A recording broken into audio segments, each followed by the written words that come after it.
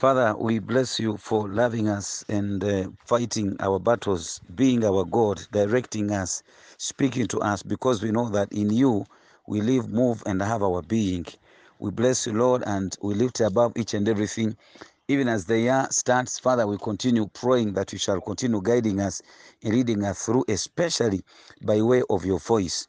Your word teaches that your lambs or your sheep know your voice, and no one can take them away from your hand. Guide us through this year. May we follow you by your voice and be led by you into safety and where the green pasture is. Through Jesus Christ our Lord, we have prayed. Amen. For a big part of my years, I was raised by my mother as a friend, and oftentimes when she called me Daudi, and when she called out, you simply differentiated that that was your mother.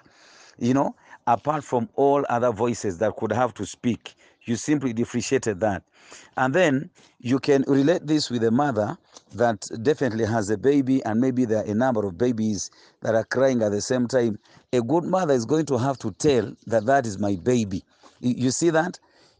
Talk of vocal cords and differentiating these voices. It is very, very possible. We want to speak about the perfect year start for a child of God, hearing out the voice of God. The perfect year start for a child of God, hearing out the voice of God.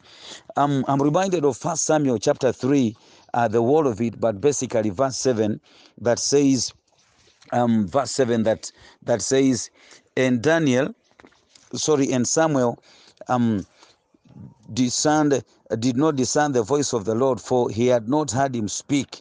And Samuel did not know that the Lord was calling him, for he had not heard him speak. He simply had to learn how the Lord spoke.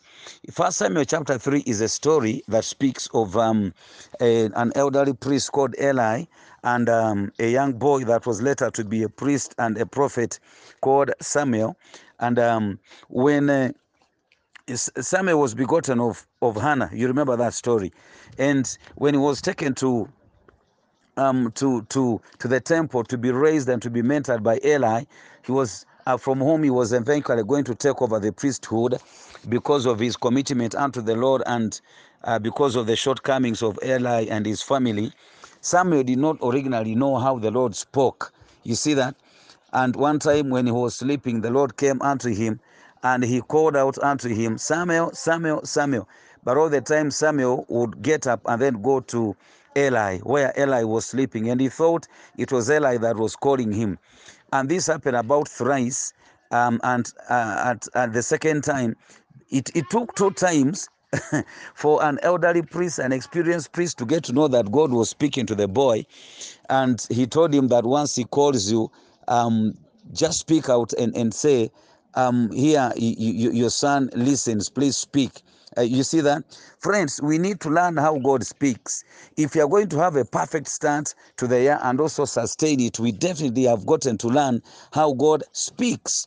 Friends, you cannot take orders from a person that you don't know, or whose voice you don't understand.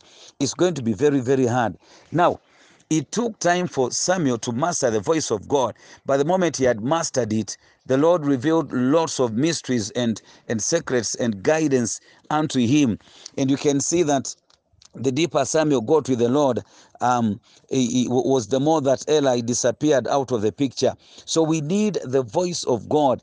We spoke of retreating, we spoke of praying, we spoke of evaluating ourselves, and we spoke of repentance. But there is no way that you're going to do all these things without discerning the voice of God by any measure. You see that? There is no way you're going to be able to do that.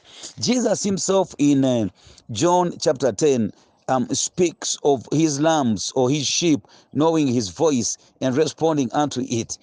There are many people that have been saved just by being added to certain sounds. For example, you hear a car hooting and you jump out of the way because you know that is going to be dangerous when it comes. You see? If you're a master hunter, you're going to discern the voice of a wild dog differently from that of a normal dog. You understand that? There is a way that a lion roars that is different from a cat. It is different, and there is no way that you're going to keep to your tracks in safety except when you get to understand to differentiate all these voices. Friends, if we are going to start well and finish well and be sustained in our fellowship with the Lord, it is going to be critically important that we learn to discern and understand the voice of God. In Psalm 23, David says that the Lord is his shepherd. You see, and he makes him lie down by the still waters, and he takes him to the greener pastures. Now, he gives you an imagery of submission of a shepherd and a sheep. Now, sheep is not going to follow his shepherd if they don't know his voice. In fact, the picture that he paints is in the Middle East. These shepherds knew their sheep by name, and the sheep knew them. They didn't just follow any any shepherd. In fact, there used to be communal grounds. There used to be communal grounds where they would raise their sheep. But these sheep were accustomed to their shepherds, and if a shepherd whistled in a particular way, these sheep separated themselves and they followed him.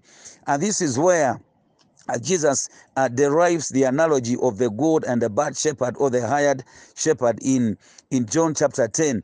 And he says, he who takes care of the sheep out of pay does not do exactly a good job. He doesn't care that much.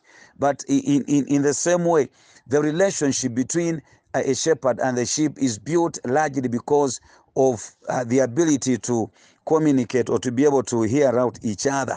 You understand that? So it's important to discern the voice of God. When a wife looks at a husband and they know them very well, they know how they speak when they are happy.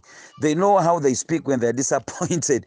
They understand that. They know how they speak for husbands who beat their wives. I pray that God will change that. They know that the moment he utters that statement, he's going to beat me up, and they're going to run away. So friends, God is inviting us to a year of victory, but this will be cultivated out of a submissive relationship, and we need to master his voice. There is simply no shortcut to that. May you learn the voice of the Lord, my dear friend.